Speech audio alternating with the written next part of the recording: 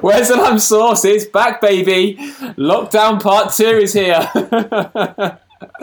I don't have an opening for this episode. I don't know why, but I feel like I've kind of used every possible abstract metaphor imaginable, cut up, dissected, drained from 21 episodes worth. But maybe I have to reapproach it because these lockdowns are coming thick and fast. So we are back. I guess a matter of weeks after we left everybody. Yeah, we made a big song and dance about that being the last one for a while, didn't we? And then lo and behold, about a month later maybe, we are back, partly due to the circumstances, but also partly just because it felt like the timing was right, didn't it?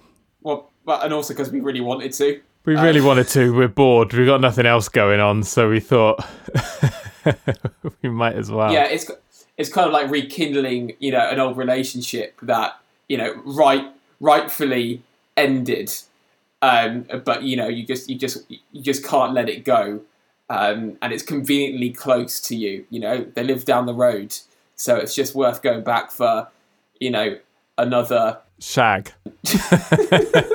Is that what you're comparing this to? Basically, yeah. Where's the lamb sauce is my local shag, basically, yeah. I mean, we could all see another lockdown coming, so it's sort of like it was the perfect excuse for a comeback. Not that we need an excuse, but it is an excuse. Yeah. Because that is essentially what was the cue for the original Where's the Lamb Sauce, was a national lockdown of unprecedented measures. So it felt very fitting that on lockdown 2.0 was the right time for the return of the Where's the Lamb Sauce. Yeah. Would you agree with that? Yeah, definitely. We said before, I think, that Where's the Lamb Sauce would never have got off the ground in normal circumstances. It was entirely because we were forced to retreat into our own homes for weeks on end that we had the time and the wherewithal to do it. So I think just out of a kind of habitual feeling, this feels like the right thing to be doing. So it's good to be back. Yeah. It is good to be back. I mean, in my mind, this is almost like a kind of a reunion that our producers and the networks have been, nagging us for months, after, buckling under so much fan pressure, almost like Seinfeld or something, it's millions of adoring fans begging for us to come back. How is your mum? Well, she doesn't even listen to it that often. I told you, you scared her off with your smut in one episode, so I can't even claim her as a listener. What I was trying to say is that for me, this is like us dying. We're going to dine off the profits of this return for the rest of our lives. But actually, the reality is that we're the only ones who really asked for this to come back.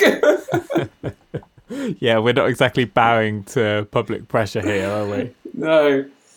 So yeah, I would say, while this comeback is kind of self-indulgent in many ways, the whole premise of the series is self-indulgent. So if you didn't find us funny then, you won't find us funny now. Well, don't tell them that. Well, yeah. Well, today's also an exciting day to be re-recording a podcast, isn't it? I'm in a celebratory mood, not just because Where's the Lamb Sauce is coming back, but because there are other matters going on in the world which are almost as important. Yeah, what a day to be a global citizen.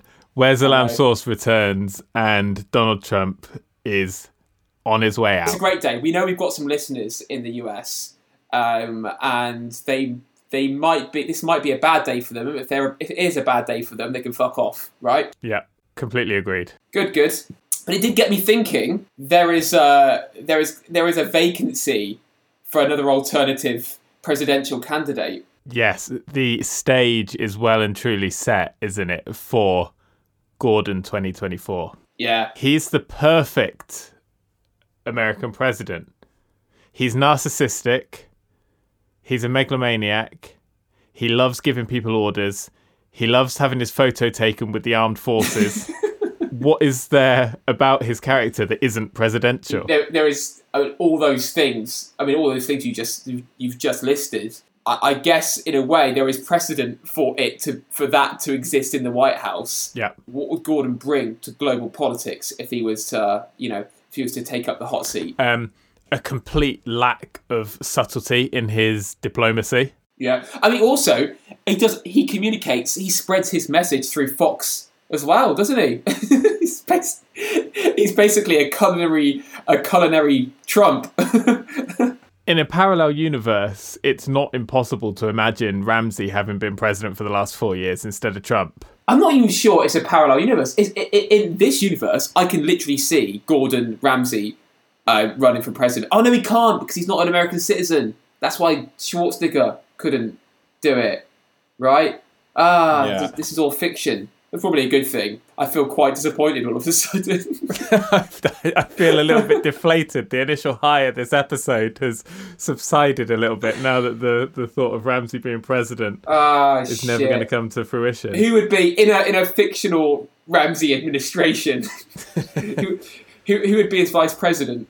Oh, there's only one man for the job, JC. Well, I mean, you say that, but there is or JB. Yeah, I mean, which one is or it? Or JP. Maybe that's the whole cabinet or whatever they call it in America. You got JB, JC, JP, and the rest. I think Sarge would be his Secretary of Defense, or like his intelligence advisor, because isn't Sarge the one that's gone undercover with the body cam? Sometimes he would be his Director of Intelligence. Yeah, Sarge would be Director of Intelligence. Who would be Chief of Staff? Chief of Staff. What do they do exactly? What's their remit? Do they have to just like tell people what to do, basically? Sort people out, basically. Yeah, that would be I can't remember which of the J's it was, but whichever one got brought into the Sandgate Hotel, the young French guy in a suit with cufflinks. That's Jean-Baptiste. That's Jean-Baptiste. Yeah. Yeah, JC is the one from Hell's Kitchen. That's the the slightly sort of like more sleazy looking the one. Suave Belgian. Oh yes, or that.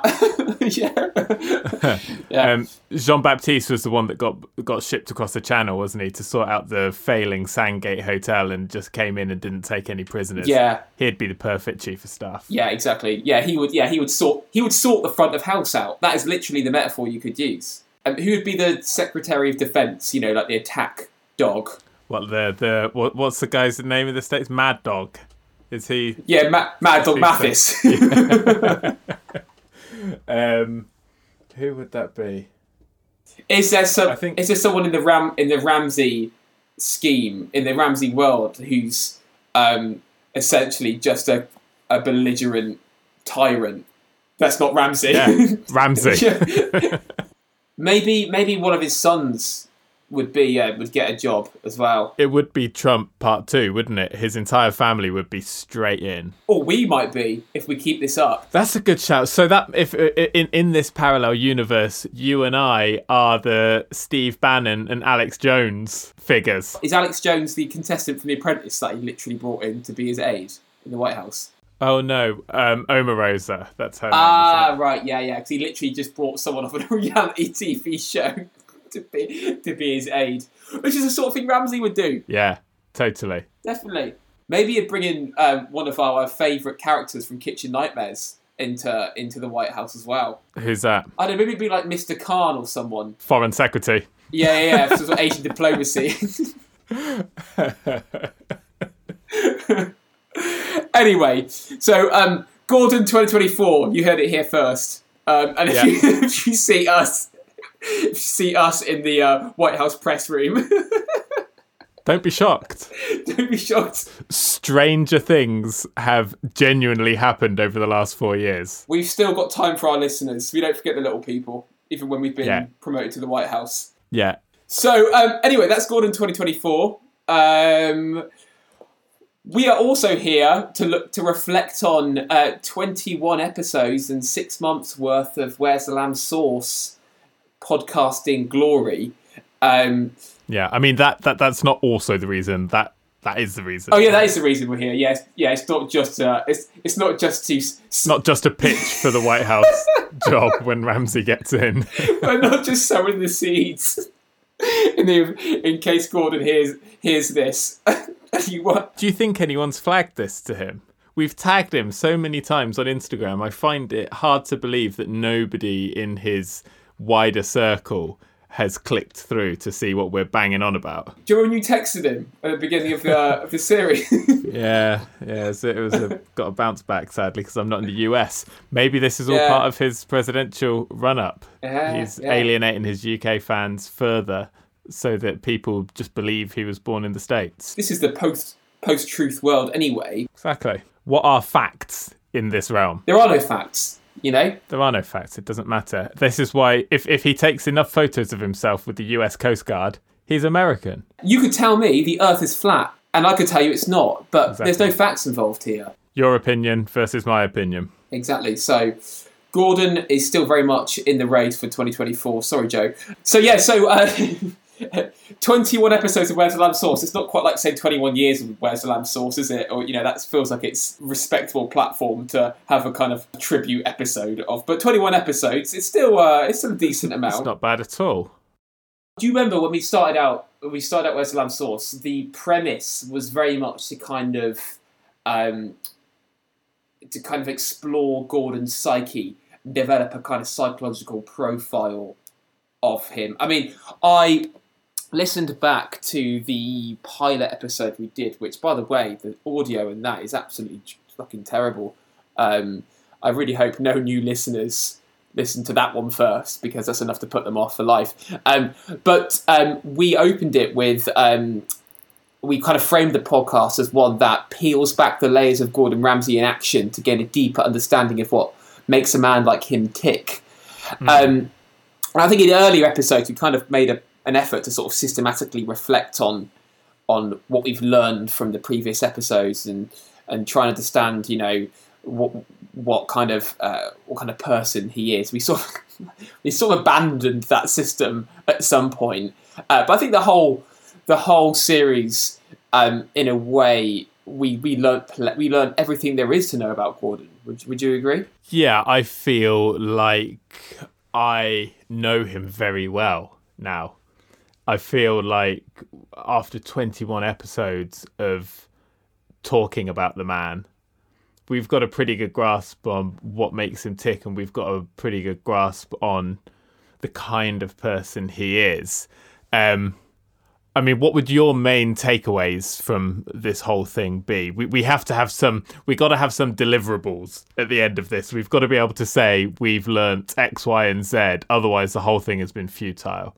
That's true. If anything, it's confirmed what I already knew about Gordon, that he's an extreme narcissist who still has some very redeemable qualities about him.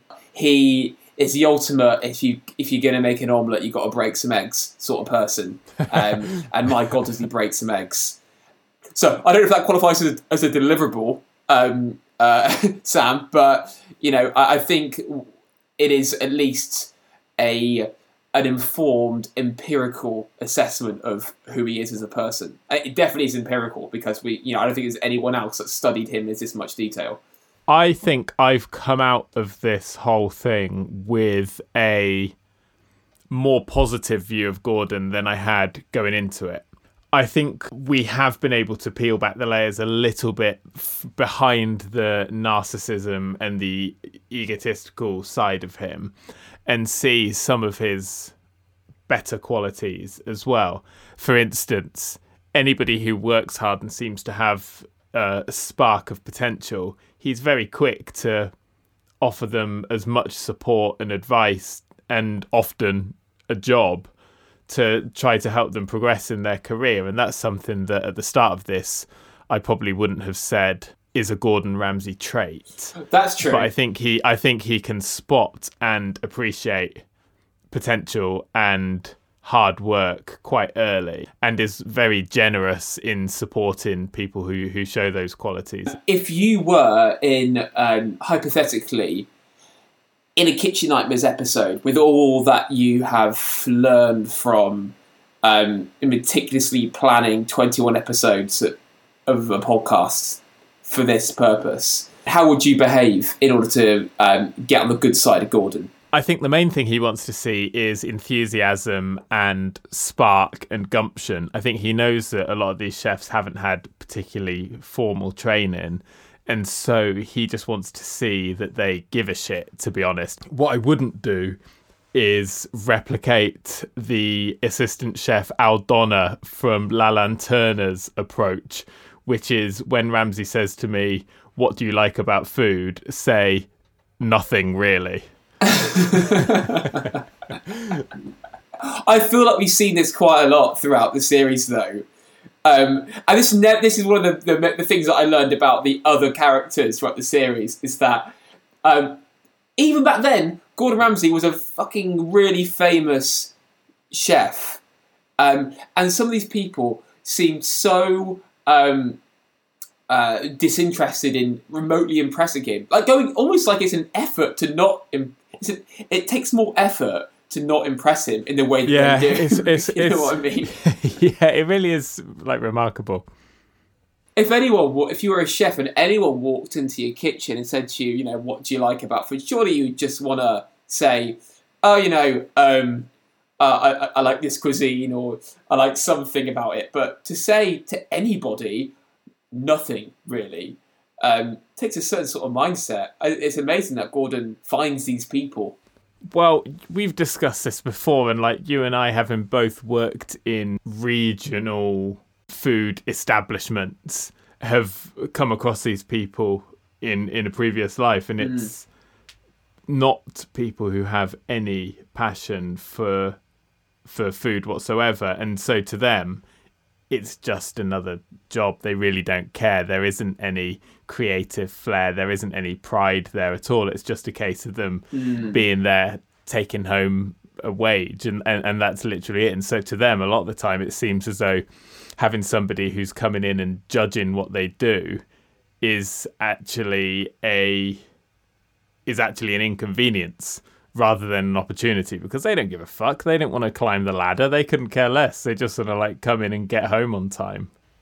That's true. I still struggle to get into the mindset of anybody doing a job and outright telling somebody who's been drafted in to improve something, just telling them straight to their face, I don't like anything about my job. Yeah. What did we learn about ourselves as presenters, by the way? Because for both of us, this is our first foray into podcast presenting, and I learned a lot about myself from listening back to the episodes. Like, first of all, I'm now far less self-conscious about my own voice. Uh-oh. We're all in trouble now. Dom likes the sound of his own voice. I preferred it before. I also discovered how often during a podcast I said absolutely. I said it all the time. Why? I don't think I've ever heard you say absolutely. I mean, oh my God, I said it all the time. Even things I disagreed with completely. You would say things like, you know, Trump's all right, you know. And I'd be like, yeah, absolutely. And then move on. Or Gordon, you know, or Gordon's not that sleazy. Yeah, absolutely. I'd say things like that. I don't know what I was thinking. I think it was just presenter nerves. It's made me much more empathetic to the role of being a presenter now, put it that way. Do you want to hear something I learned about you? Yeah, please do. How often you appeal to the listeners for their involvement somehow. It's like a really bad habit you've got. You're like an even more eternally optimistic Richard Madeley. Constantly just constantly asking the listeners for what they think about something completely inane. You have to involve the normal people. I read it's what they like. Oh, is it? You put the podcast handbook. Yeah. No, I was going to say what I did learn is how bad the audio was in some of the earlier episodes, which is quite embarrassing. So every time I speak to someone about the podcast now, a lot of the time they sound enthusiastic about listening to it, but I'm always like, I don't listen to the earlier ones because the audio is so bad. Did you find that as well? Well, yeah, obviously the audio is terrible, but I don't think we should let that stand in the way. I think the raw talent on the show cuts through. It's like the early Velvet Underground recordings. You know, they sound fucking dreadful, but you know there's magic there. Yeah, lo-fi punk. That's our aesthetic. That's our aesthetic. Yeah. Exactly. We never want it to be too polished. Yeah, exactly. Until we're in the Fox studio. Yeah, permatanned. Yeah. I thought that throughout the whole series, listening back now, I thought I sounded really bored the whole time. You've assured me that's not the case. Fucking hell. I mean, if one half of the idea is bored, what hope do we have? I thought the reaction was interesting. I mean, the highlight for me from responses from listeners was Young Toro's introduction of Hal's dubstep to us. I mean, I don't want to. How could there be anything else? I mean, we did talk about it a fair amount across 2 or 3 episodes, I think. So we don't need to go into it too much now, but we will anyway. But this guy deserves so much credit for creating a dubstep track out of Gordon Ramsay audio from YouTube. It is fantastic. Can we give it a little blast? Yeah, here it is. Shit. Fucking rotten. Shit. Fucking for shit. Shit. Fucking rotten. Shit. Big. Fuck off. Shit. Fucking rock off. Fuck me. Get out. Fuck me. Fucking rotten. Get out. Get out. Get off. Fuck off. Because I feel if I eat any more, I'll be crapping for the next 105 years. This is a living fucking nightmare. All this fucking fridge is jam-packed with shit, and we're standing here saying, "We'll put them in. You'll put them in.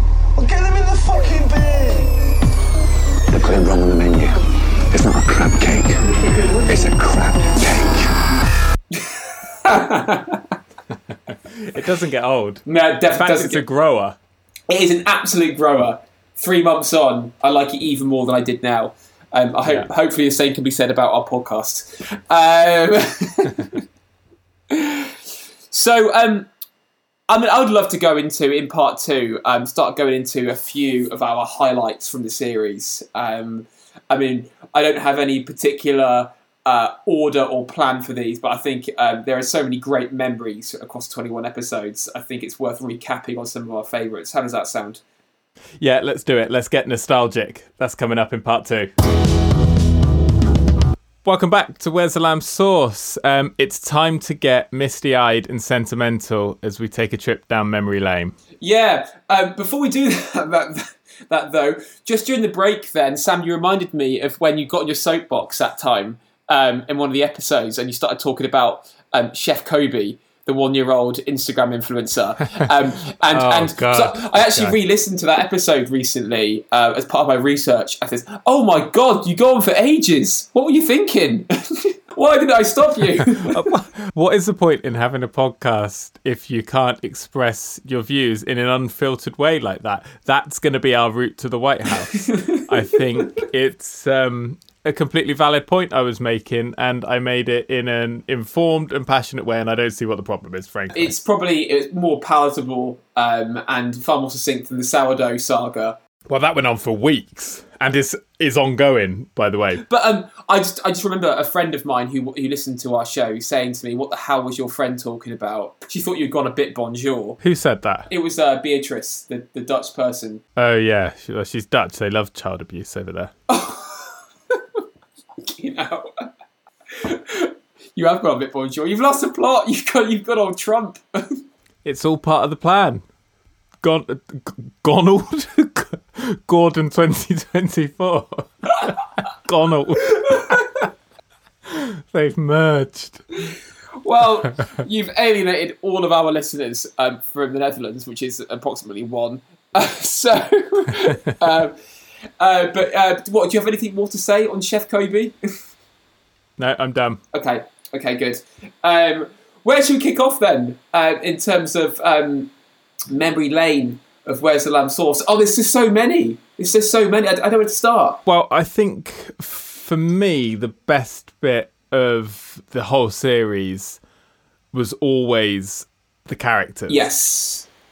Yeah. There are so many great characters in this series, and I just love how unassuming most of it is, how unglamorous most of it is, and it's just a perfect portrait of sort of mid-noughties Britain, especially sort of, the smaller towns at that sort of time. Yeah. So I think we should start off with a couple of the characters. Was there one in particular, this is a difficult question, for you, who stands out as your favourite character of the series? I mean, I'm a bit spoiled for choice with this because there are so many sort of cult legends for me. I'd probably say Santo would be right up there. I know he's he is a very peripheral character, as in, I mean, that's not even a supporting role. That's an extra. No, I know. In terms of screen time, he's got very, very little. But it's not how much screen time you get; it's what you do with it. And you're totally right. And why don't you remind us of who Santo is? Because I doubt anybody else remembers. So Santo was from one of the earlier episodes. I think it was the Walnut Tree, which was a formerly Michelin-starred restaurant in Wales, I think. And they needed a new head chef. So they were interviewing for new head chefs. And Santo was someone who turned up.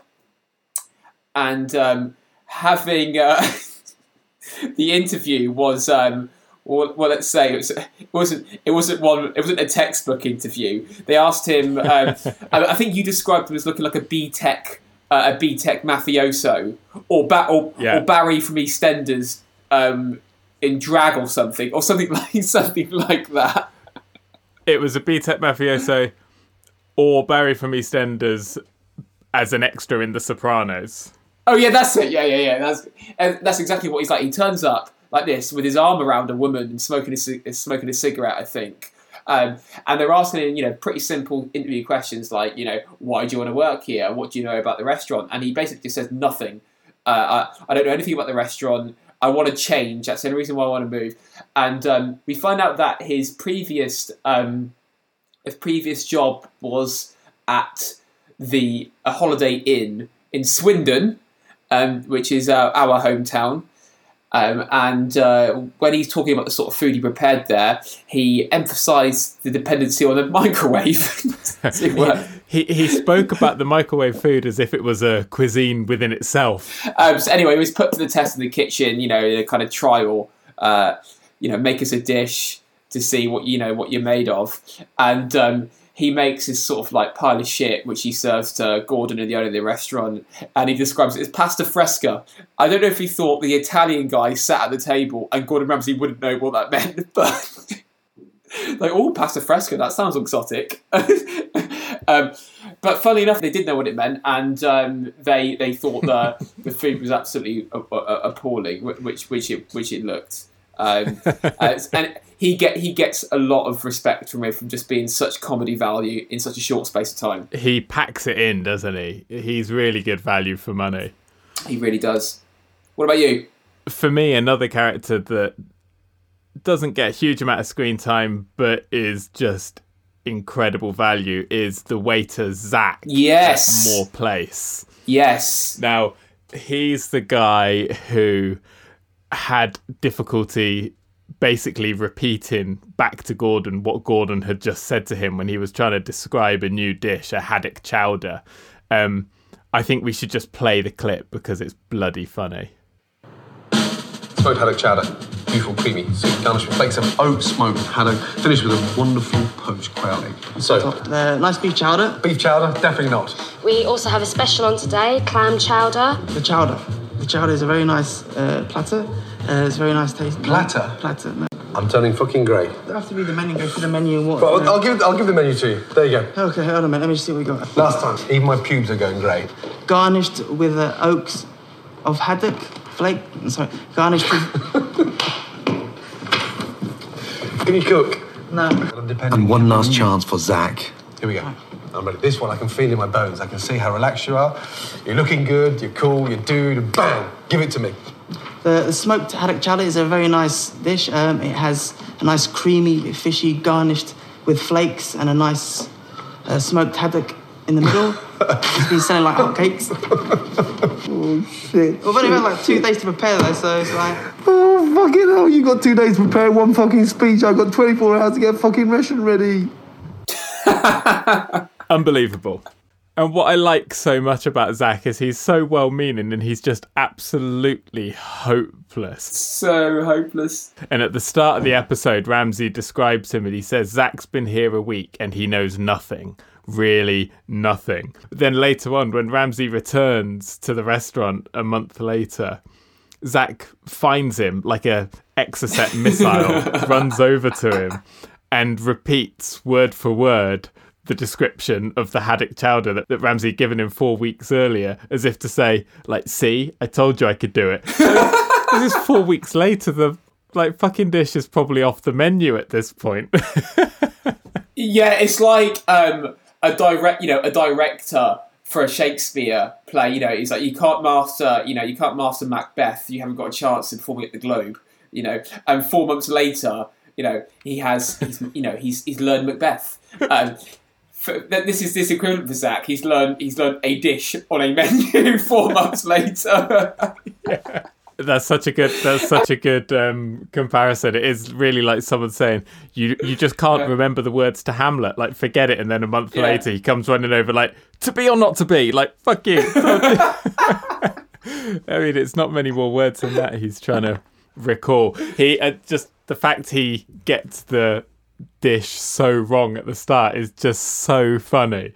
It's a haddock chowder and he calls it a beef chowder. It's just hilarious. I mean, that is one of those that has infiltrated our sort of vocab, hasn't it? Yeah. Our vernacular. We often say, if one of us has made a mistake, we often say beef chowder. Definitely not. Definitely not.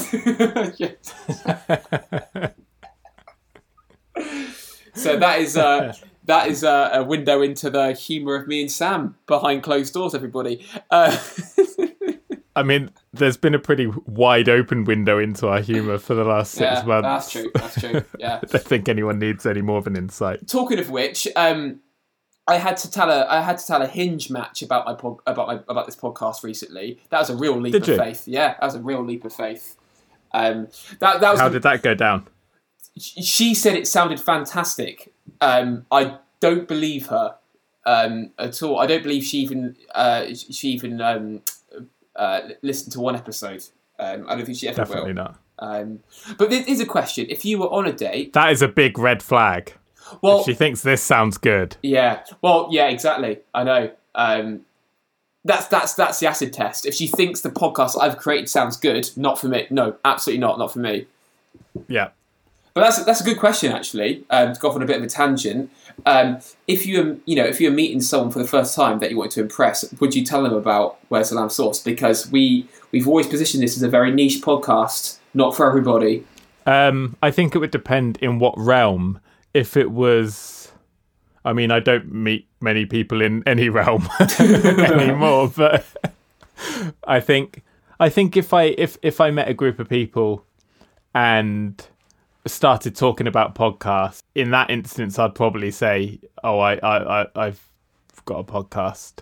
I also am very wary of being the guy with the podcast. I'm also very wary of being perceived as a Gordon Ramsay fanboy. I don't think we are. No, we're not. This is an issue. I've had a couple of friends or acquaintances say to me, "Oh, I didn't realise you liked Gordon Ramsay so much." It's like, I really don't. That's not the thing. This isn't a Gordon Ramsay fan club podcast, as weird as that sounds. Exactly. In fact, when I told this girl from Hinge that I had a podcast, I had to say to her, look, actually, I don't think me or you care about 90% of Gordon Ramsay, the concept. It's that 10% that we really love. And this is a podcast for that 10%. It's a pretty stupid idea, isn't it? It's just dawned on me how stupid this is. Yeah, going for the niche of the niche. Well, this is where we found our niche. Yeah, exactly. It's such a niche. It's a sub niche that it's not Gordon Ramsay fans because he's so mainstream, and it's not. It's like imagine Gordon Ramsay was a genre. We are the underground of that. We're like post Ramsay. Yeah. I like that. Neo Ramsay. Post-Ramsey. I like that. Anyway, sorry, we've gone off on a massive tangent there. We were talking about the characters. We just talked about ourselves and the podcast. Oh, how's that happened? Oh, not again. A few other honourable mentions for favourite characters. I think Les, the Rotund Bingo caller, is another one. The guy that Ramsey asked to turn around so he could pat his belly and say, "This guy fucking eats," and who happily obliged to that request. He seemed to quite enjoy it. Yeah. We've got Alan Love, the beady-eyed theatre lovey. Do you remember him? Yeah. Of course I do. He was a great character. He was quite divisive, wasn't he? I liked him. You thought he was a pervert. In fact, your exact words were, "You can tell a lot about a man by their eyes, and his eyes tell me he's got wandering hands." That makes me sound like I was abused or something. No, I did think he looked quite unreliable around women.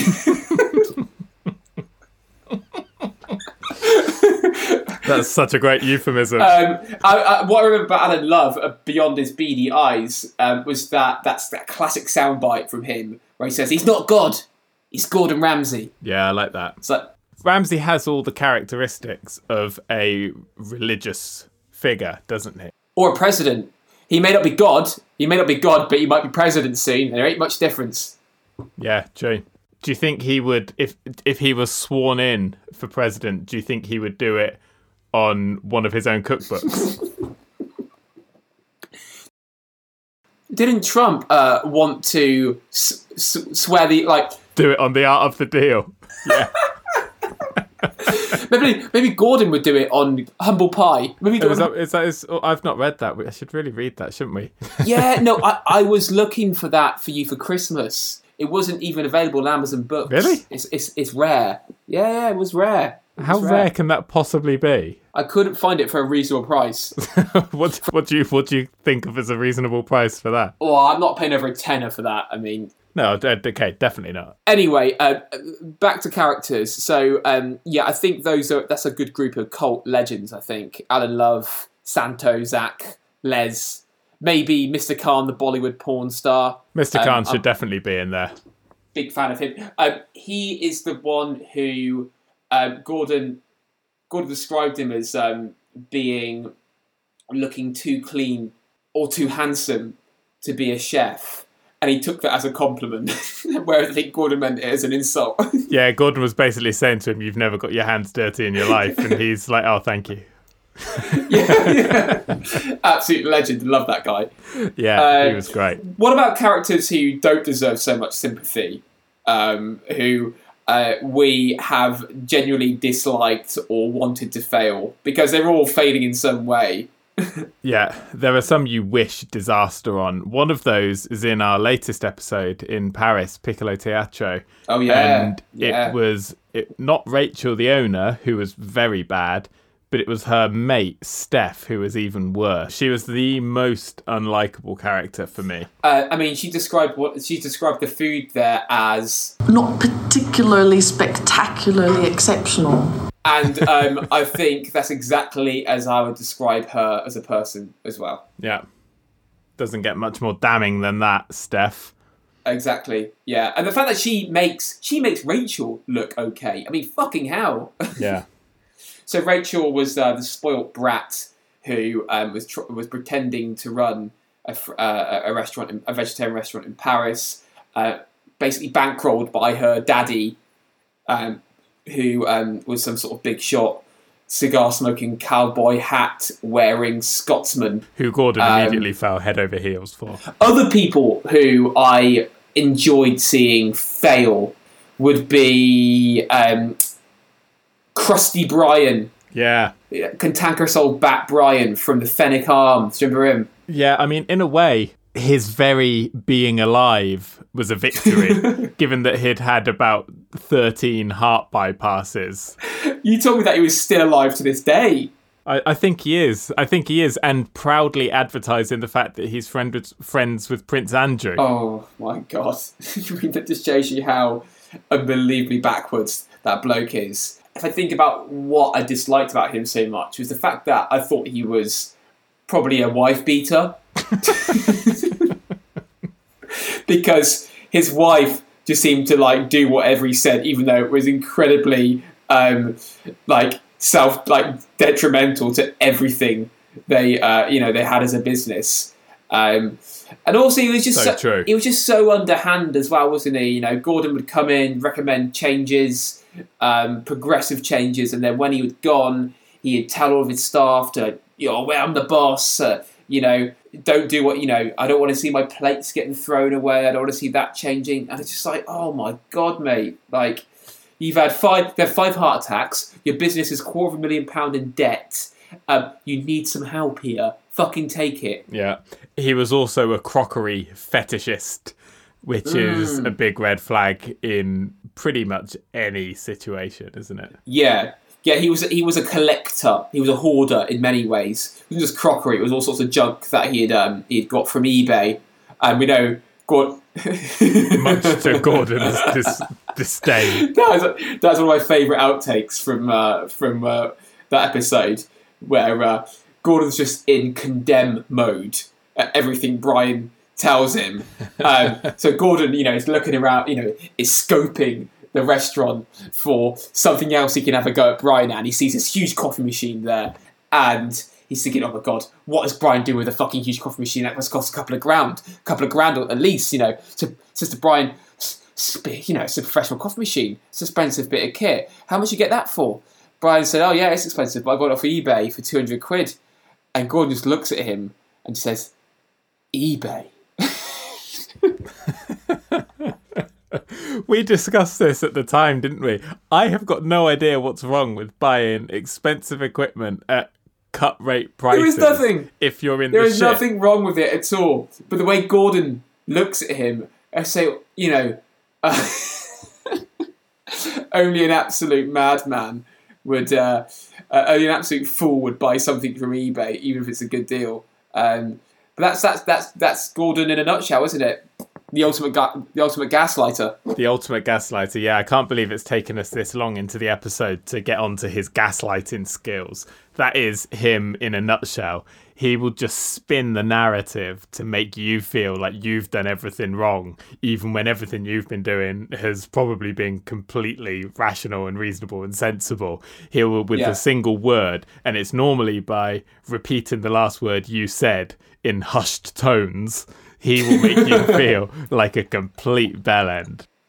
Well, it's like when he goes around, when he arrives at these kitchens and he asks people, what do you do? Yeah. Or what's your name? And they stumble. They can't even answer it.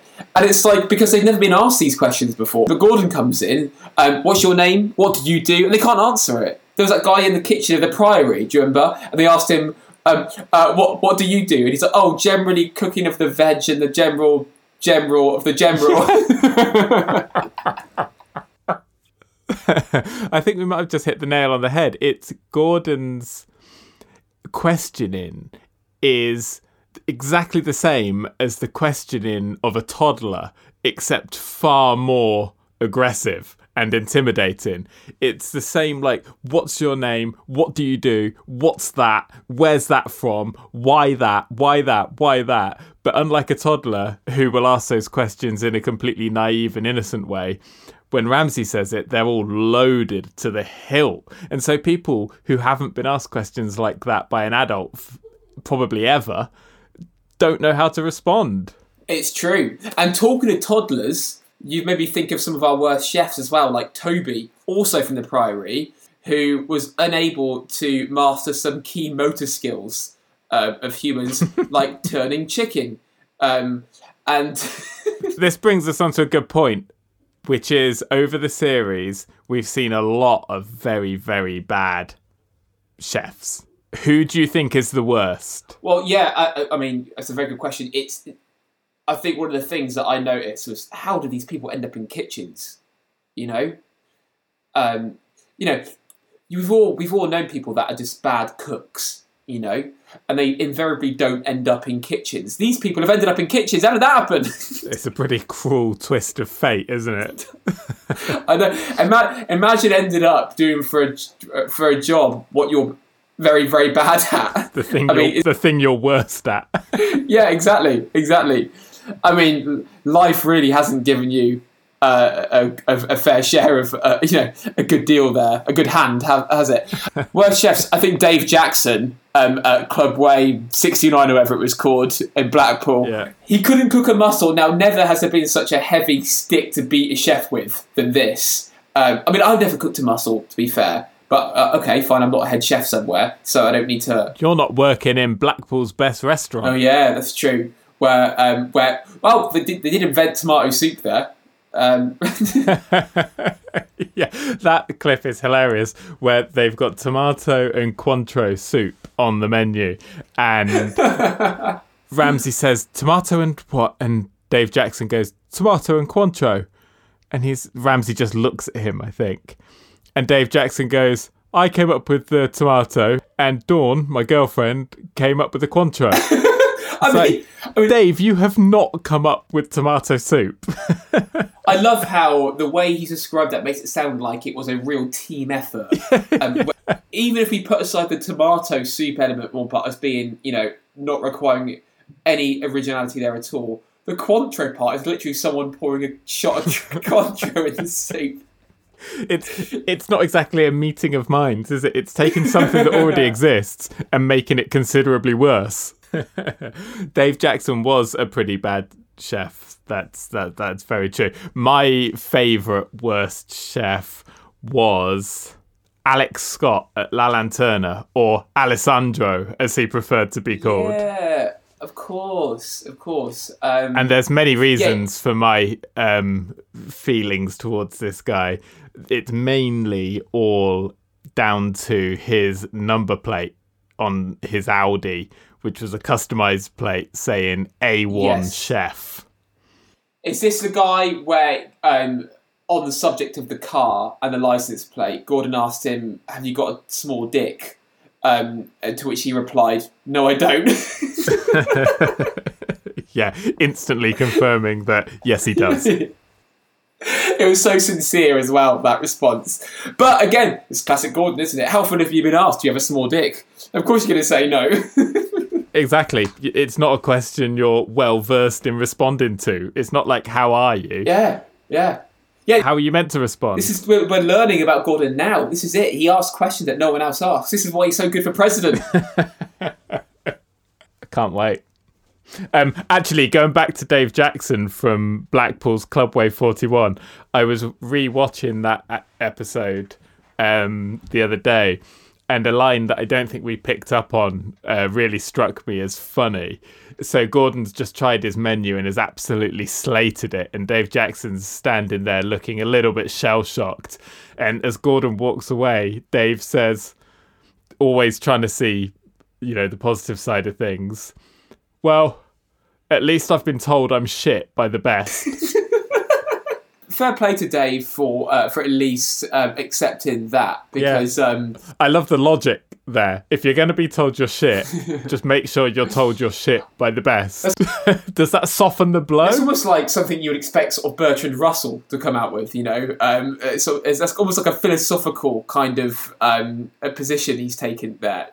If you're going to be described as the worst, it may as well be by the best. There is a logic, there is a philosophical logic there that I quite like. There's kind of a mathematical thread running through it, isn't it? It's like if the person saying you're the lowest is the highest, then perhaps that makes you not quite as low. I'm not sure. I haven't looked into this, but I just do admire Dave's optimism in that moment. Do you want to open this up to any philosophers that are listening to this, Sam? See if they can give us their take on it. I think we're onto something. I genuinely think we're onto something. Is there more inherent value in being described as the worst at something by the best? I think there is. Maybe Bertrand Russell isn't the right philosophical reference here. Maybe it's someone like Jacques Derrida or someone, a linguistic philosopher. I haven't got a bloody clue about any of these people, so I'm going to leave it to you to decide who's the most apt philosopher in these circumstances. You're like Greg from Succession. He's not heard of Bertrand Russell either. Yeah. Exactly. I've got one other mention of worst chef in the series, by the way. And that would be, do you remember Lenin? Vladimir Lenin, the Irish. Yeah, Lenin, who we thought was definitely called Lennon, and then it turns out was actually called Lenin. I've chosen him because this is a chef that eats only Vindaloo curry and sugar sandwiches. What the fuck is going on with that guy? Do you think he's still alive? This is maybe a bit dark, but I doubt it is. I think we don't want to go there. And part 3, should we? Part 3, chefs that we covered who are now dead. See you there. Part 3, we've got the obituaries.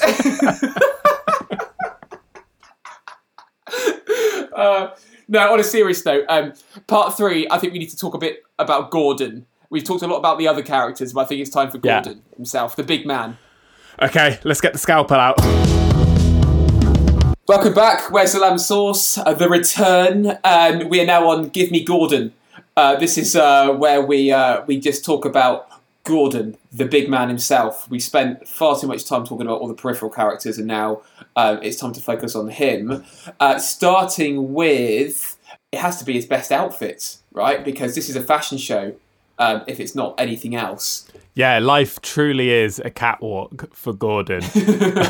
He's a sartorial maverick, even by mid-noughties standards. I would love to talk about our favourite outfits of his in the series. I mean, this shouldn't have been a focus of the programme, and it probably wasn't for most people, but for us it was a real source of, a real trove of source material, wasn't it?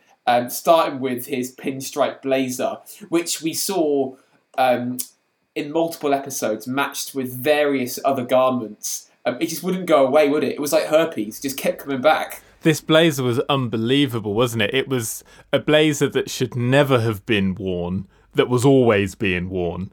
It should certainly never have been matched with some of the jeans Gordon was wearing it with.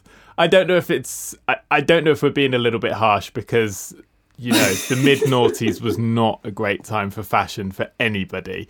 But I think Gordon fared particularly badly in that era. What did one of our true friends of the show, Michelle, describe it as? Looking like he's from a dodgy ska band or something like that. So accurate. He's one pork pie hat and a saxophone away from being in the specials. It's so true. And I love the first time we saw it, we thought it was ugly. We thought, oh god, you know, that's a mistake. But no, but the I don't know, the wardrobe on Channel 4 thought it was a good idea to keep a spare one, and it just kept coming back over and over again. I think it peaked in, I can't remember which episode it was. I think it might have been the Oscars in Nantwich, when he visited Lennon at his home, and he turned up in the pinstripe blazer, an aquamarine t-shirt, these sort of like straight cut jeans, and then there was sort of like functional running shoes, and it was like he was going to an exhibition opening in Shoreditch, but what he was actually doing was going to see an alcoholic chef. It's like in his own home. It's like he'd predicted the future of fashion. Yeah. I particularly enjoyed the pinstripe blazer when, I think it was in Brighton, it was worn over his chef whites.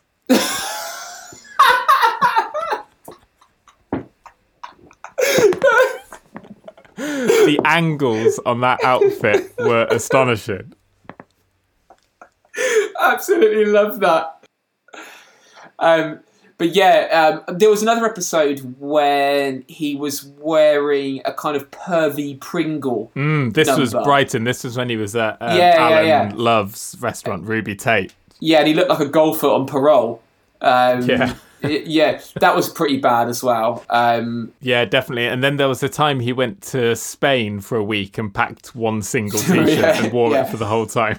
which, may I add, you seem to think was a perfectly reasonable thing to do.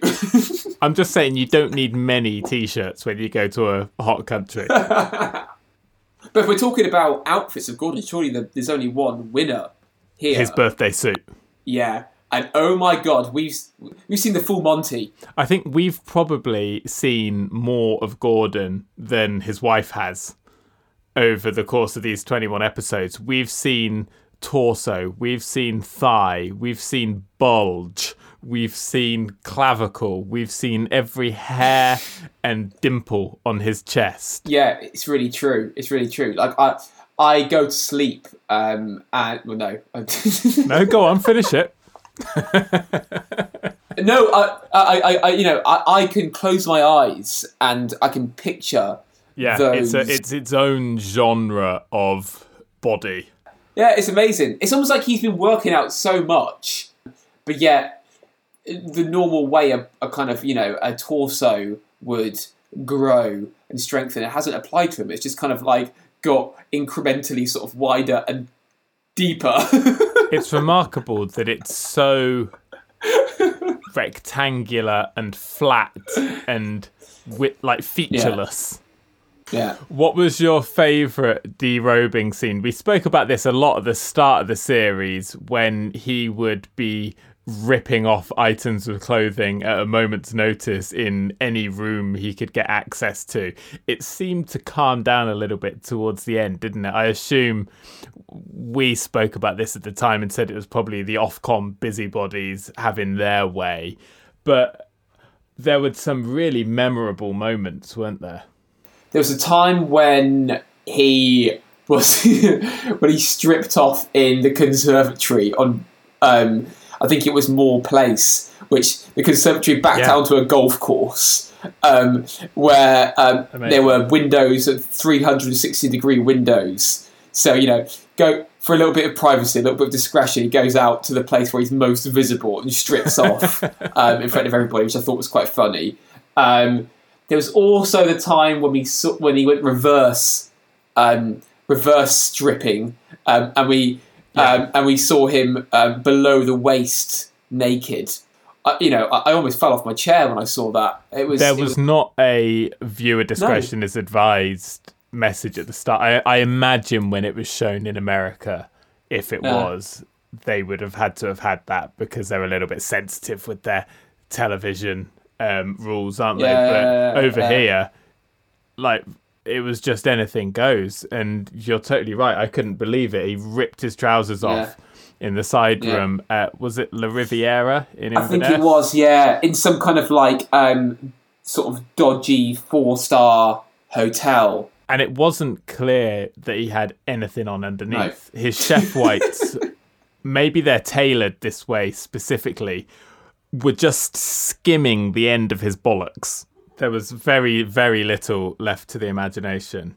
Fortunately, we didn't see his Ramsay, but it wasn't far off. We can use our imagination, can't we? Well, we have been for the last 6 months. We really have been. There was an episode as well I listened back to recently. I think it was Morgan's in Liverpool, where he stripped off. And your observation was that the derobing scene happened in what looked like one of the sisters' bedrooms. No coincidence, I'm sure. Yeah. Shall we talk about, because a big part of some of the episodes, a big part of all the episodes of Kitchen Nightmares were a kind of metaphor that he would kind of use. We called it a metaphor, where he would take the owners of the restaurants, or those that were most involved in the problems of the restaurant, and he would kind of do something practical with them to make them learn their mistakes and learn their lesson. Right. It was his lesson to them, wasn't it? In a way that makes sense for TV. They were tenuous at the best of times. Well, they ranged from tenuous to downright dangerous. He put Paul Lawrence from La Paradeburiana on the Costa del Sol in an actual bull ring with an actual bull. That is shocking. I still to this day think that was an outrageous thing for him to do. Because he would never do that himself. He ran squealing from the bull, and it was only a baby bull, but still, you don't want one of those horns going where the sun don't shine. And I think the lesson that he was supposed to learn from that was listen to advice. I've got no idea. The advice in that instance should definitely have been do not go in the bull ring. Yeah, well, yeah, exactly. Clearly, there was no advice given in that, because I think the advice that he was supposed to listen to was from the matador, who didn't speak English. Oh man, I hope he was given legal advice at least. Oh yeah, absolutely shocking. Other metaphors of his which perhaps made a little more sense was the confession at the Priory. This was my favourite, I think. This was just brilliant. Yeah, because the Priory was a restaurant in an old church, right? Or something like that. Yeah, it used to be a church. It was converted into a restaurant, and I think it was full of old people, basically. And so Gordon sets up a confessional and sits in there and listens to the sins of... Was it the chefs? Yeah, the chefs. It was supposed to make them sort of fess up and be cleansed of their culinary sins. I think they all lied to him, to be honest. I mean, I think Gordon asked one of them, what's the worst thing you've seen in the kitchen? And one of them replies, Yorkshire pudding is dropped on the floor and then put back on the plate. I mean, that's happened in every fucking kitchen in the whole country. It definitely is not the worst thing that's happened there. No, that's seen as a good thing happening in most kitchens around the country on a Sunday afternoon. There's nothing wrong with that. Yorkshire pudding can be dropped on the floor. Come on. Another big part of these episodes were his PR stunts, not just his metaphors. And at Piccolo Teatro in Paris, it was all about the vegetarian restaurant and Je suis en tarte végétarienne.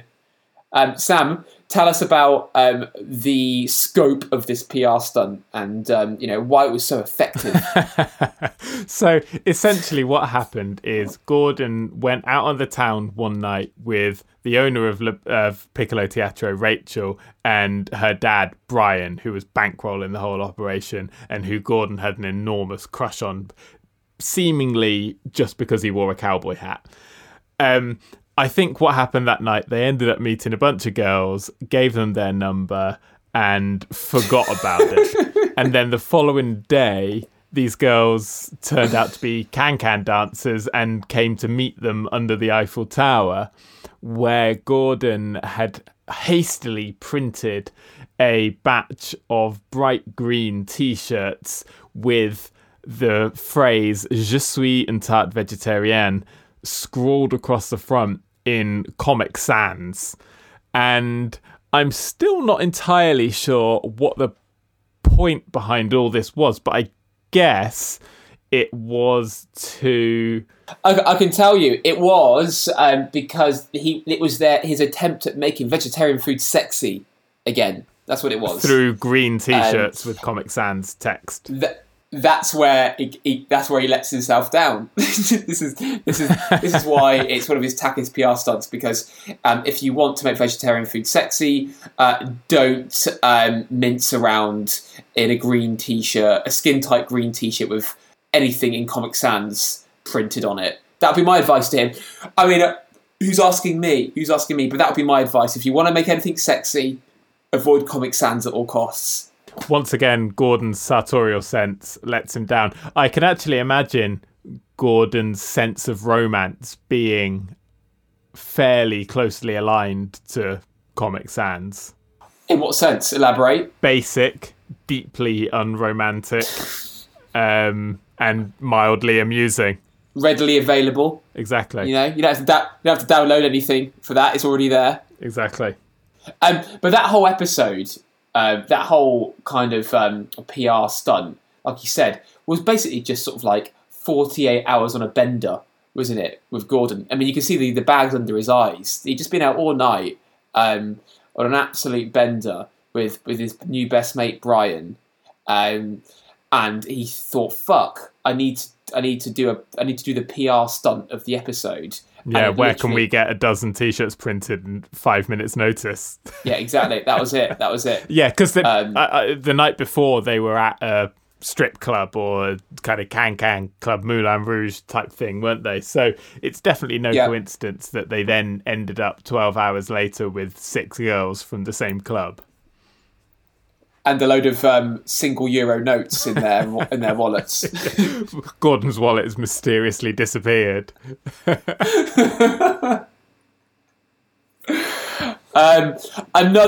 king of all his PR stunts. So it can be no challenger really to what we saw at the Fenwick Arms. Oh yeah, and the campaign for real gravy. This is perfect on so many levels. It's perfect because it actually worked for a start. I mean, we found out later that the website campaignforrealgravy.net or whatever it was getting, 30,000 unique visitors a month or something like that. Way too many. Way too many. But the second reason is because, this is a pub in, is it Yorkshire? No. Lancashire? Lancashire. Yeah. In the mid-2000s, Real Gravy definitely existed. The only place not doing Real Gravy was the Fenwick Arms. And so the irony of them then setting up a campaign for Real Gravy, I'm sure wasn't lost on all other restaurants in the vicinity. This is where I find it so amusing. The purpose of a campaign is to raise awareness for something new, right? Yeah. A new idea or a new initiative or whatever it is. They're raising awareness for something that exists already. Yeah. But just that they're not doing it very well. It's like us starting a campaign for humour in podcasts. It's like everybody else is doing that. We're the only ones not doing it. It's not our right to start that campaign and spearhead the movement.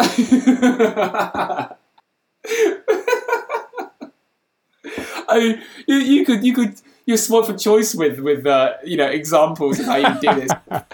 But yeah, this is it. It's almost like what they're actually what the purpose of their camp is actually drawing attention to the fact they haven't been doing it very well. But like you said earlier, this is a post-truth world. Gordon was post-truth, post-truth. I know, that's complicated. Should we get Bertrand Russell in again to explain that? Who? Gordon was making up his own facts before that was commonly done in the mainstream. And he was using a megaphone to distribute those messages. And he might as well have had a hat saying, "Let's make gravy great again." That's the next logical step. Yeah, you're so right. What he did prove in this whole series, though, is that, you can keep your social medias, you can keep your digital marketings, you can keep your Cambridge Analyticas. The only thing that is truly effective in spreading the word is a megaphone. Yeah. The success he gets with a megaphone is a lesson to us all. Unbelievable. Go out there and shout bullshit at people works. Yeah. He knew that way before Trump did. Exactly. He's 20 years ahead of them. You can imagine when he pitched the campaign to Real Gravy to, Brian and Elaine and all the other, morons that were at the Fenwick Arms. They might have said, "Oh yeah, but we probably should have been doing Real Gravy. We should have been doing that already. What are we campaigning for?" Yes, it doesn't matter. Doesn't matter. People are stupid. They will just swallow whatever we give them. And what we're giving them now is Real Gravy. I think that's about enough for Gordon, believe it or not. I think when we come back in part 4, should we just reflect on the series as a whole and give it a bit of a lowdown? Yeah, let's do that. We'll see you in part 4. Welcome back, part 4. Where's the Lamb Sauce? The return. Time for some broader reflections on the previous 21 episodes. Starting with some outrageous decisions that we've seen by some of the protagonists of the series. I mean, I know that sounds like quite a broad spectrum because there's a hell of a lot of bad decisions made here. But some were more memorable than others, I think it's safe to say, right? Yeah, some bad decisions were a bad decision within themselves. Some bad decisions led to repercussions and further ripples of badness that just kind of continued growing throughout the entire episode. And may I add, this isn't a criticism. We endorse bad decisions at Where's the Lamb Sauce. This podcast was built on bad decisions. This podcast is here because of bad decisions. Exactly. So please don't think this is any sort of criticism. So for example, when that guy at the Glass House criticised the Caesar salad that Gordon Ramsay made, we appreciated that. It was a terrible decision for him, but we enjoyed it. We enjoyed it. It was great because Ramsay had just shown him how to make a nice Caesar salad, and he was complaining about the portion size, wasn't he? I mean, while we appreciated it, Gordon didn't, unsurprisingly. But Gordon's retort, rather than talking about any number of things that he could have talked about, he instead focused in on how he'd washed the salad without touching it. That was his retort. Yeah, and then after that retort, he then essentially invited the guy out for a fight, didn't he? Did it? I don't remember that bit. It was all sort of in the hushed tones. It was sort of like, come outside. I'll go. I'll teach you about a Caesar salad outside, sort of thing. I think he said it. That the salad was beautifully washed, and I didn't touch it with my hands. I let it dress itself. That was his words. It's like, fucking do, Gordon. Like, we're not particularly impressed by that, I've got to be honest. Well, I mean, that was Gordon asserting himself in that context. That's because, yeah, totally, and that's because we're Luddites. We have not got a clue what we're talking about. Gordon, we absolutely bow to your superiority when it comes to dressing a Caesar salad without touching it. For the record, we still have to keep our White House campaign on track here. Let's not forget. Yeah, I asked you, Sam. Have you ever made a Caesar salad? Have you let it dress itself? Never. I can barely dress myself. Neither can Gordon, apparently, judging by his pinstripe blazer. So other outrageous decisions made. I think Brian. I mean, we've already touched on this, I suppose, but Brian from the Fenwick Arms going to war with some of Gordon's changes behind his back was a pretty bad one. And I think when Gordon revisits that episode of the Fenwick Arms, he finds out that the prawn cocktail that he's put on the menu in its traditional serving suggestion, which is in a glass, I think, Brian now puts it in a scallop shell, I think, which is just such a stupid decision based on absolutely nothing but pretension. And Gordon takes him down pretty well for that, doesn't he? Yeah, it doesn't make any sense at all. And I think what we learn from this bit in particular is if you're gonna disagree with Gordon's changes, the only way you can do that in a way that isn't gonna result in him completely despising you forever is to just do it to his face, because he appreciates upfront discussion most of the time. And so I think the fact that Brian did it behind his back without telling him, that's unforgivable. Terrible decision. Never go behind his back, because Gordon is like your wife. You know, you can't keep many secrets from your wife. She'll find out eventually. You know, so Brian trying to hide some of the his decision to block some of Gordon's changes was never gonna be kept secret for very long. So why did he do it? Why did he do it? Yeah, it's like deleting your internet history when you know you're going to be getting a bill that is itemized in the next week or so. Another bad decision, this time on Gordon's part, was for me at the Sandgate Hotel when they had an oyster eating competition with a bunch of French people from the town that was twinned with Sandgate called Sangatte, which I'm still convinced is a fictional place that they've just made up and said Sandgate with a French accent. The oyster eating competition went fairly well, and the Sandgate team wiped the floor with the French contingent. All fine, no bad decisions there. The bad decision was when Gordon picked up one of the slightly larger, slightly older than middle-aged French women who had just consumed about 500 kilograms of oysters, ran down the pebbly beach with her and body slammed her into the shallows. What was he thinking? On the subject of the French, what about that French chef at it was D Place in Essex. Oh, Philippe Blaise. Philippe Blaise, yeah, who dug himself a rather deep hole when interrogated by Gordon about some roast potatoes, which weren't actually roasted, they were deep fried. And when Gordon pressed him for their real cooking method, he kept it alive for as long as he could until he wilted. Well, Gordon asked one of the other chefs to get the truth, didn't he? And this other chef sold Philippe up the river. But this is where the hypocrisy comes in, because we live in a post-truth world now. That would be, if that had happened in 2020, that's acceptable. Yeah. If you tell the world those roast potatoes were roasted, they were roasted. It doesn't matter if they weren't. That's so true. Partisan potatoes. Yeah. So it's a shame for Philip Blaise that he conducted that lie 15 years ago. I guess you could call Philippe Blaise a trailblazer. Oh. I mean, other bad decisions we can talk about would be probably serving anything to Gordon on a hook. Anything on a hook that has the potential to flap. Or swing. Anything cylindrical or remotely phallic, that's a mistake as well. And somehow, chefs continually do both of these things. I don't know. I mean, they just kept happening all the time. Whether it was a kebab served on a hook, or it was I think that was at the restaurant in Spain, or it was the naan bread antler thing in the curry lounge. At the curry lounge, exactly. They seemed it was there was no shortage of restaurants that were giving Ramsay plenty of ammunition for something that he really didn't like.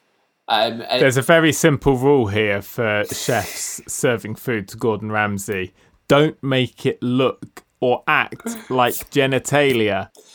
Precisely. But they never learn from the mistakes, as we learned. They make the same mistakes over and over and over again. We know Gordon's got a very dirty mind.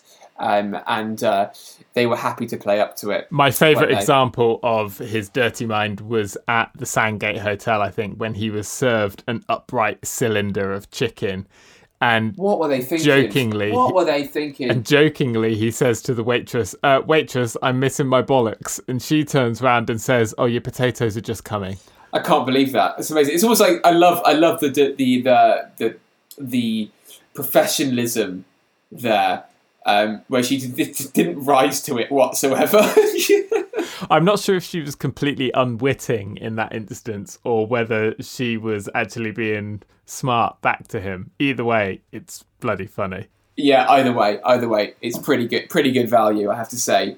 So those are some of our most outrageous decisions of the series. I think, should we just reflect on the worst nightmares? I guess this is another way of saying what are the most entertaining episodes, right? Yeah, I think so. It's kitchen nightmares. It's about nightmares that happen in the kitchen. The entire series is predicated on bad things happening in restaurants. Well, I feel like every episode he would open with, "This is my toughest kitchen nightmare yet." Now, from an objective standpoint, someone actually watching it like we were, there were a few that stood out more than any. I think Picado Teatro would be one of them, just because you've got an owner there in Rachel who's so inept and so apathetic to the role of being a restaurateur. In fact, even her own father said that her weakness is running a business, and that's essentially all she does there.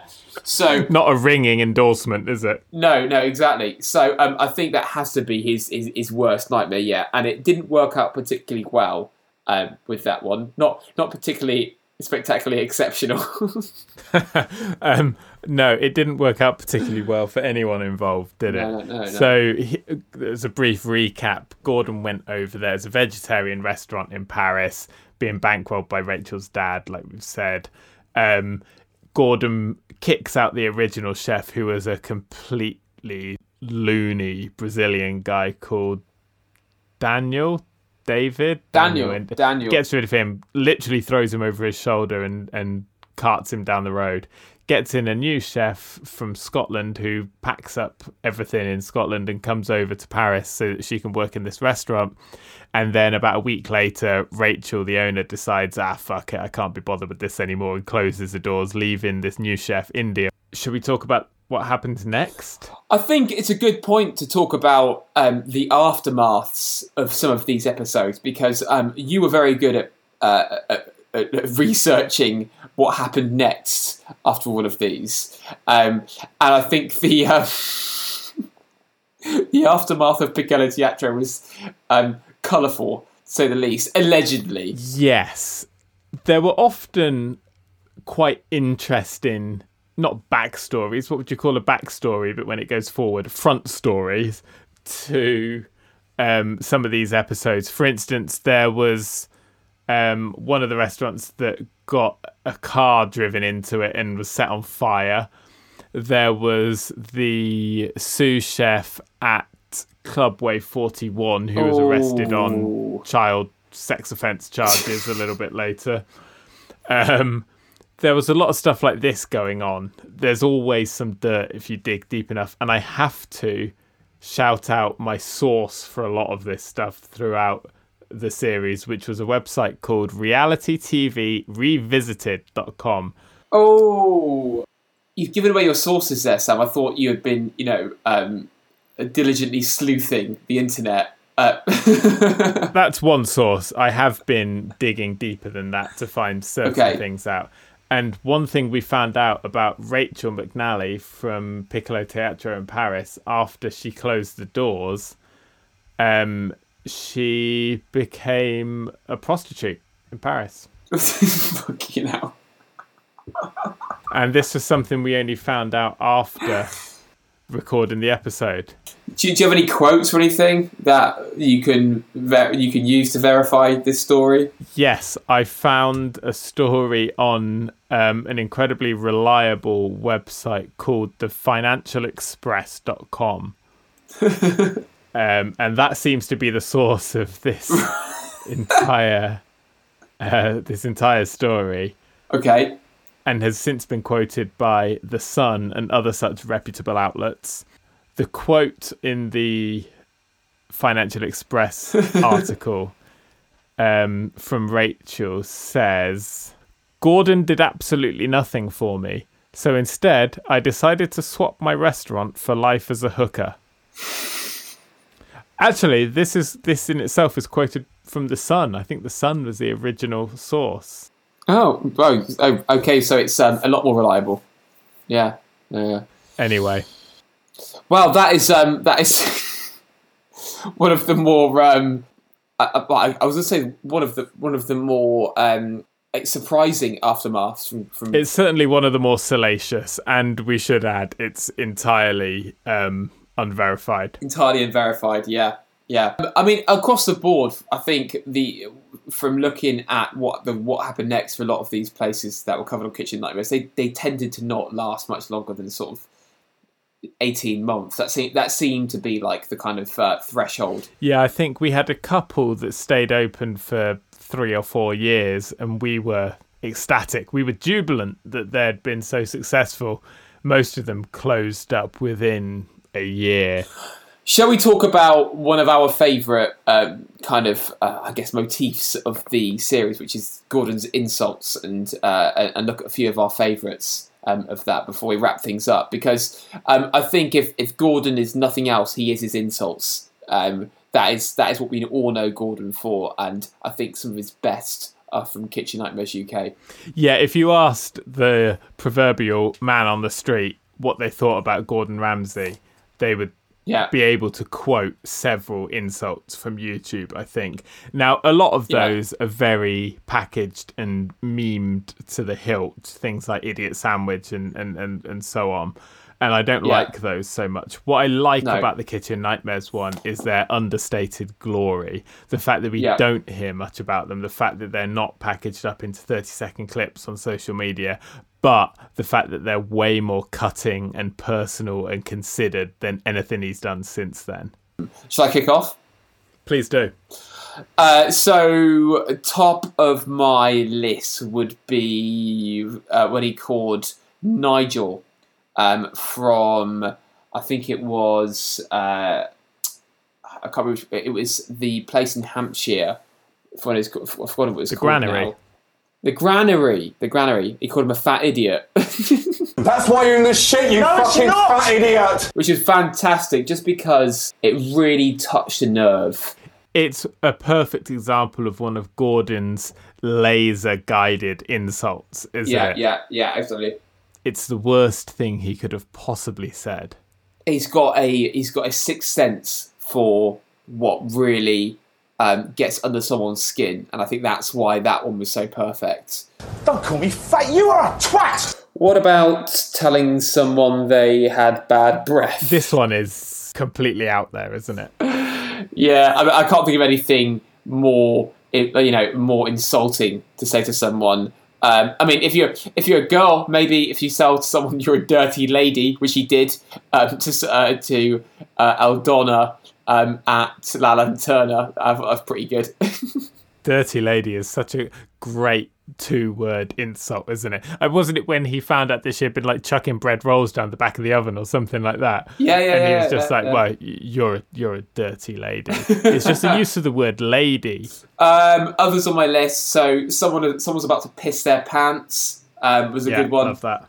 I think he called Alan Love a weak man, and then Alan Love said to him, "Don't call me a weak man." To which Gordon replied, "You're a weak man." Which is another personal favourite. Was that? Yeah, that was Alan Love, wasn't it? Yeah, it was Alan Love. Yeah. Yeah, that's such a funny one, isn't it? Any others from your side, Sam, that you want to raise? Well, I think the one that we haven't touched on so far that we've probably mentioned the most is, have you gone a bit bonjour? Of course. Which is another one of these phrases that has entered our vocabulary in a big way. Well, we haven't found a way of translating that yet, have we, successfully? What's the translation? There is no translation. He's literally taken a word that means something else and repackaged it to mean what he wants it to mean. It's not only post-truth, it's post-language. I mean, those are some of our favourites. Do you have any more, Sam, before we wrap things up? Yeah, that's all from me. I would, in typical fashion, like to hear from our listeners. So perhaps we put this out on an Instagram poll or something like that. So if you follow us on Lamb Sauce Pod on Instagram, you'll have your chance to have your say. But I think that's pretty much about it for our recap. Again, it's not the end. Yeah, we got a few weeks. Let's see what this lockdown brings. Thank you very much for joining us for this episode. It's been great fun. It's been possibly the most self-indulgent thing I've ever done, and I've enjoyed it immensely. I don't know what that says about me. And I appreciate everybody who's tuned in and left nice comments and said that they've enjoyed listening to it. There haven't been that many of you, but there have been more of you than we probably expected at the start of this, and we hugely appreciate that. We do. So stay in touch. Until next time. Don't have nightmares.